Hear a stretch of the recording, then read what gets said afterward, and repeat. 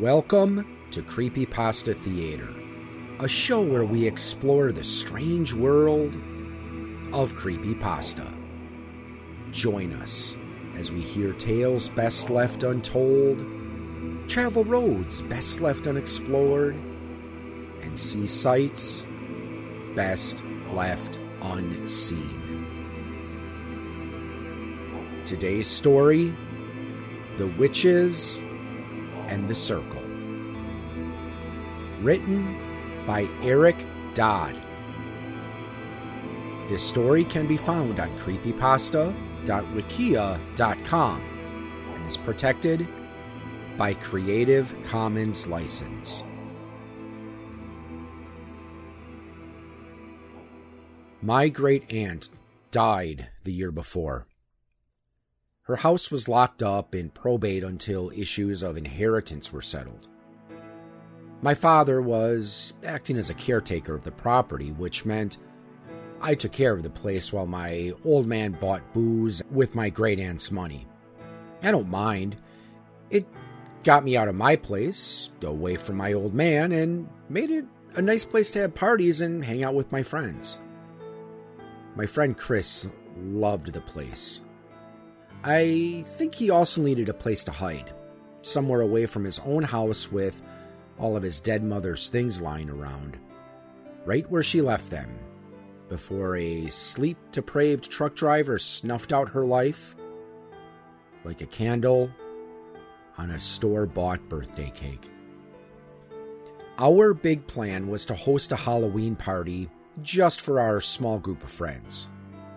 Chris quickly latched on to the idea of having a seance and spent a lot of his time at the library or at some of the local used bookstores researching. I told him it was no big deal, that it was just a stupid party trick, but he insisted on getting it right. I guess Chris was messed up about his mother's death. I should have thought about that and why he was so concerned with contacting the dead, but he didn't talk about her very much, and as I said before, I was stupid. There are things that happen when you are 19 that stay with you. You don't think they will, but they do. If that's not the definition of haunted, I don't know what is. I met Chris as he was walking back from the dollar store that evening. He was carrying several bags of Halloween candy, some chips, and a few bottles of soda. He climbed into my car and I drove us to the house. He dumped the candy into a large plastic bowl and smacked my hand when I tried to flinch some. "That's for the trick-or-treaters, jerk," he said. As the afternoon faded into evening, the trick-or-treaters did show up, giggling in their Spider-Man and Incredible Hulk masks. I doled out candy, while Chris ordered pizza and set up food on the kitchen table. Pete, Liz, and Sophia arrived by 8.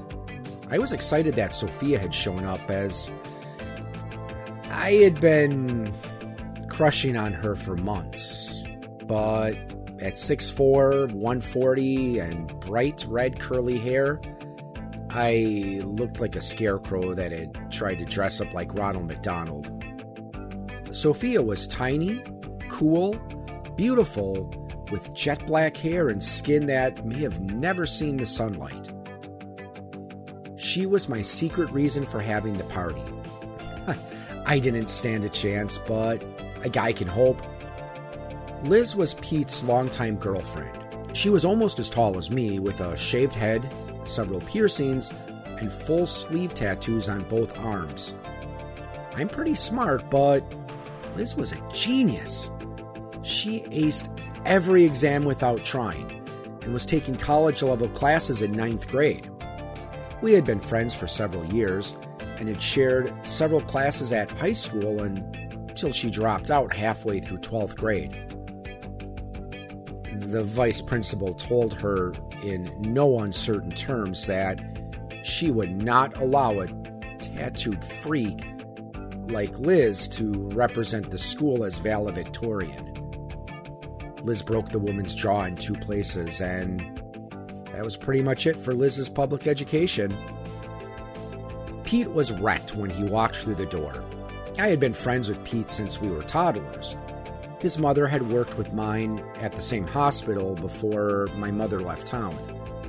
I loved Pete like he was a brother, but he had several bad habits, self-destruction being high on the list. He nodded his hello, then staggered to the cabinet where my great-aunt kept her liquor, and liberated a bottle of peach schnapps. By 9, Pete had retired to the monstrous old red couch in the living room, old cloth over his eyes and a bucket by his side. "Why is he overindulging?" I asked Liz as we shoved the furniture out of the way. Chris and Sophia rolled up the large area rug, exposing the hardwood floor underneath. "Failed his driver's license exam," Liz said, rolling her eyes. "Again?" Chris said, brushing his thick brown hair out of his eyes. "This is what, the 5th time to take it? I thought they just gave it to you out of pity after 5 tries." "At least he didn't vomit blueberry pancakes on the instructor's shoes like he did last time," Sophia said. The heavy old grandfather clock in the living room bonged 10 times. Chris stood up. "Okay, everybody, let's get started." Liz tried to get Pete to join us, but he was fast asleep. Chris returned to the room carrying a large wooden box. He opened the box and removed a small jar of salt and several candles. He motioned for us to sit in a circle, and he poured salt in a double ring around us. He poured another smaller double ring a few feet away in front of the fireplace. He then carefully taped down several pieces of paper, onto which he had previously drawn strange geometric symbols. I took the candles and positioned them at points around the circles, then lit them with my Zippo. Chris motioned for us to sit within the larger circle. He dimmed the lights and joined us. We took our positions around a small wooden toolbox. The circle was small. When Sophia sat next to me, her knee touched mine. I tried to concentrate on something other than her perfume. Chris folded open the top and removed a metal bowl, which he placed into a metal stand. He pulled some pieces of wood from the box, put them in the bowl, and lit them. He pulled a fabric-shrouded object from the box and placed it in front of him. The dark cloth revealed a book bound in black leather, and when Chris opened the yellow pages, instead of brittle, they turned with an odd ease. Chris flipped through the pages, and when he stopped, the yellow pages lay slackly open without a hint of curling. He began a low chant in a sing-song rhythm. While chanting, Chris dropped wads of dried herbs into a metal bowl. Heavy, acrid smoke billowed up, stinging our eyes. "Ancient spirits," Chris said as we stared at him with rapt attention. "Ancient spirits, hear us. We beseech you. Ancient spirits, hear our call. Ancient spirits, answer us. Ancient spirits, come to us. Ancient spirits, the way is open. Ancient spirits, take this offering and come to us." Chris ran a scalpel that none of us had seen, across the palm of his hand. Lisa recoiled in shock. The blood sizzled as it met the flames in the bowl. "Jesus, Chris!" Sophia said. He shushed her with a glance. "Ancient spirits," Chris called. "Hear us. The way is open. Answer our..." The doorbell chimed. We all jumped, including Chris. The doorbell chimed again, though through the door we heard muffled voices. "Trick or treat!" Sophia huffed and rolled her eyes. The ancient spirits are here and they want candy. I thought you turned off the porch light. She stood up and walked to the door. She flipped on the porch light and opened the door. 2 little kids were standing there, both dressed like witches with pointy hats and green masks. They giggled, shoved their widespread pillowcase sacks towards Sophia, and yelled, "Trick or treat!" at the tops of their lungs. Sophia looked around for the candy dish and then saw it on the kitchen table. It was empty, save for some wrappers. Sorry, kids, we're all out. That's what it means when the porch lights are off. The kids looked at each other for a moment. Can we come inside for a minute, ma'am? My sister really has to go to the bathroom. Sophia nodded and stood aside as 2 little pointy witch hats bobbed past. As the shorter of the pair went to the bathroom, the taller stood near the couch next to Pete. She said nothing and was very still. I found myself sneaking glances at her mask. It seemed far too elaborate for a child's mask, and the black pits that hid her eyes seemed to drink the light. There was a crash from the hallway leading to the bathroom. Chris and I jumped to our feet and ran to see what had happened. The smaller of the 2 children kneeling at the entrance to the hallway. I'm really sorry, I broke the mirror on the wall. My head is too big and it must have caught the frame. I tripped. I can't see where I'm going. She tilted her head down and began to cry softly. It's just a cheap old mirror, Chris said. He extended a hand. His hand cut. I thought to myself, without knowing why, he pulled her up. It's getting late. Your parents must be worried. Yes, it's almost midnight. Sister, we should be going. We turned to see the sister leaning over Pete's sleeping form. Green mask pressed close to his ear. Hey, what are you doing to Pete? Liz said. She stood and walked towards the taller child. He was sleeping, the taller witch said, shrugging. Her rubbery green nose bobbled. I was telling him to have sweet dreams.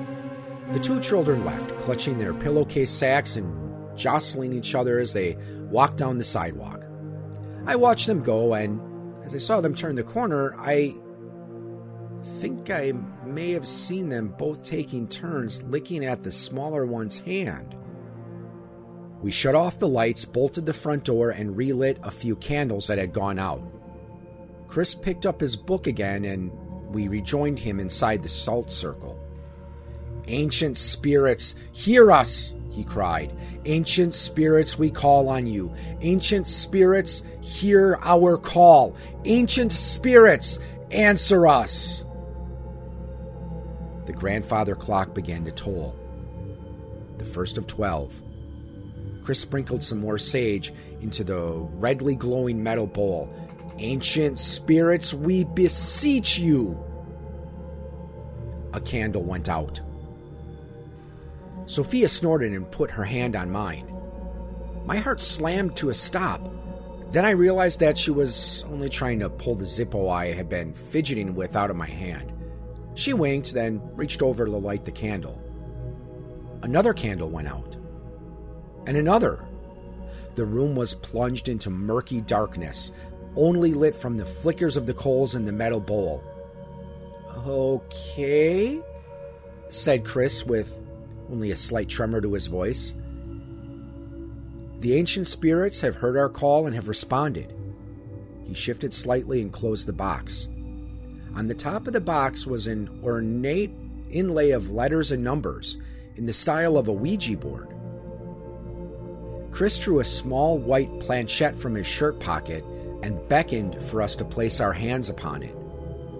We moved the planchette on the board in small, slow circles. Ancient spirits, are you here with us?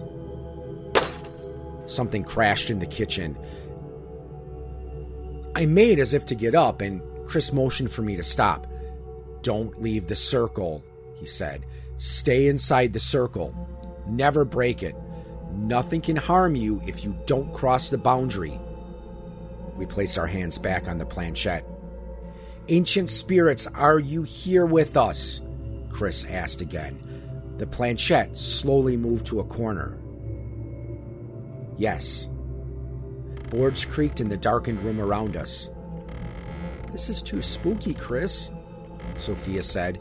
It feels like something is watching us. Oh!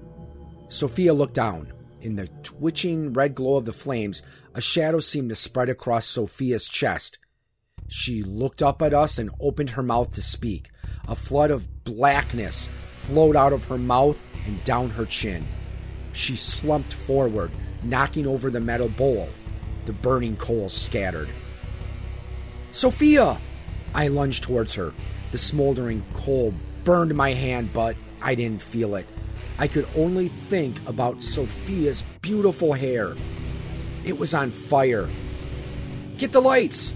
Chris yelled, standing. He shoved me off Sophia out of the circle. I scrambled to my feet. I could see nothing in the inky blackness.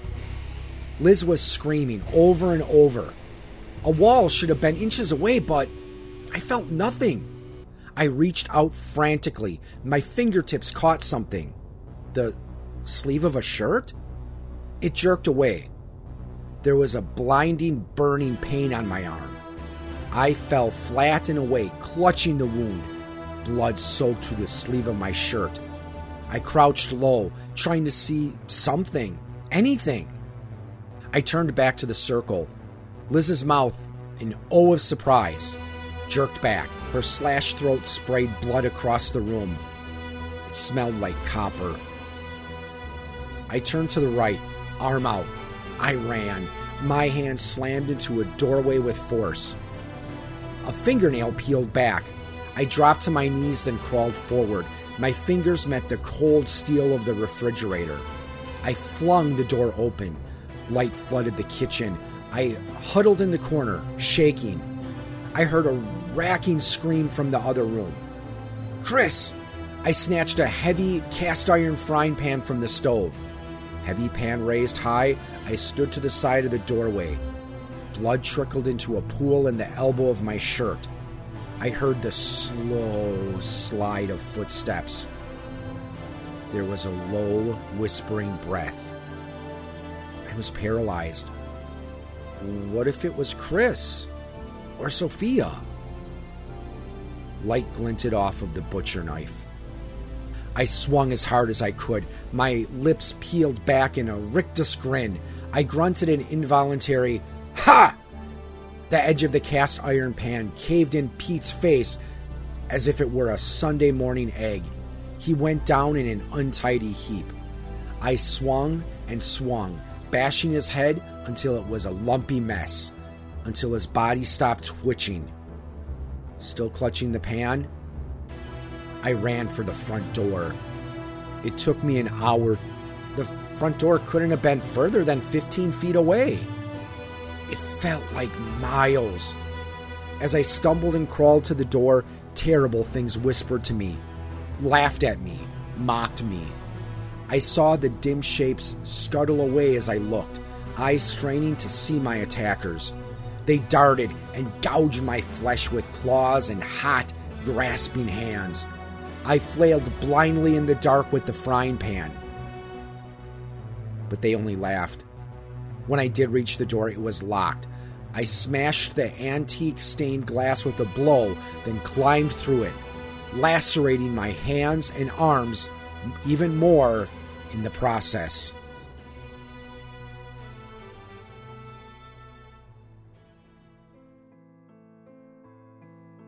The official police report states that Peter McCulty, 19-year-old Caucasian male, several priors including vandalism and possession, was under the influence of a large amount of controlled substances.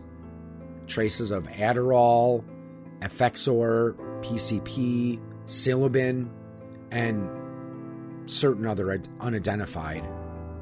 Experienced a psychotic break and killed several people. Initially, I was suspect number one.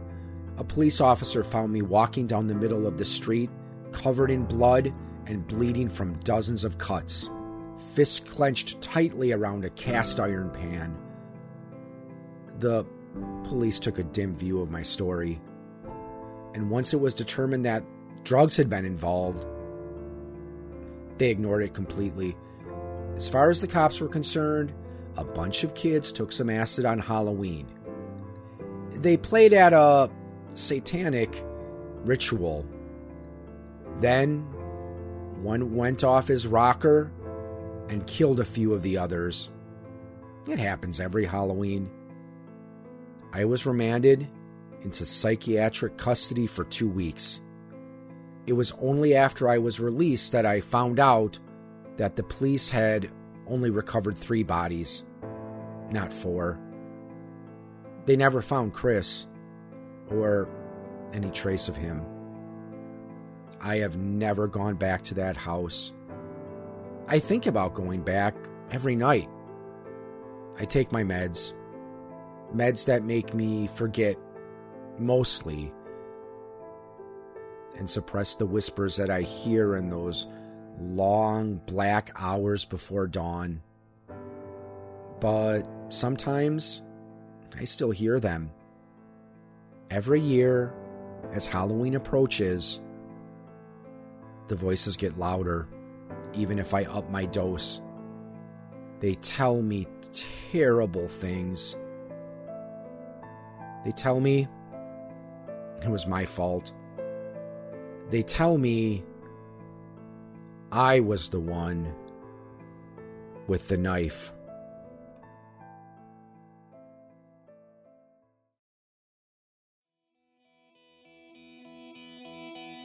You have been listening to a presentation of Point of Insanity Game Studio. Visit us on the web at poigamestudio.com. Follow us on Twitter at poigamestudio. Look us up on Facebook and email us at poigamestudio@gmail.com.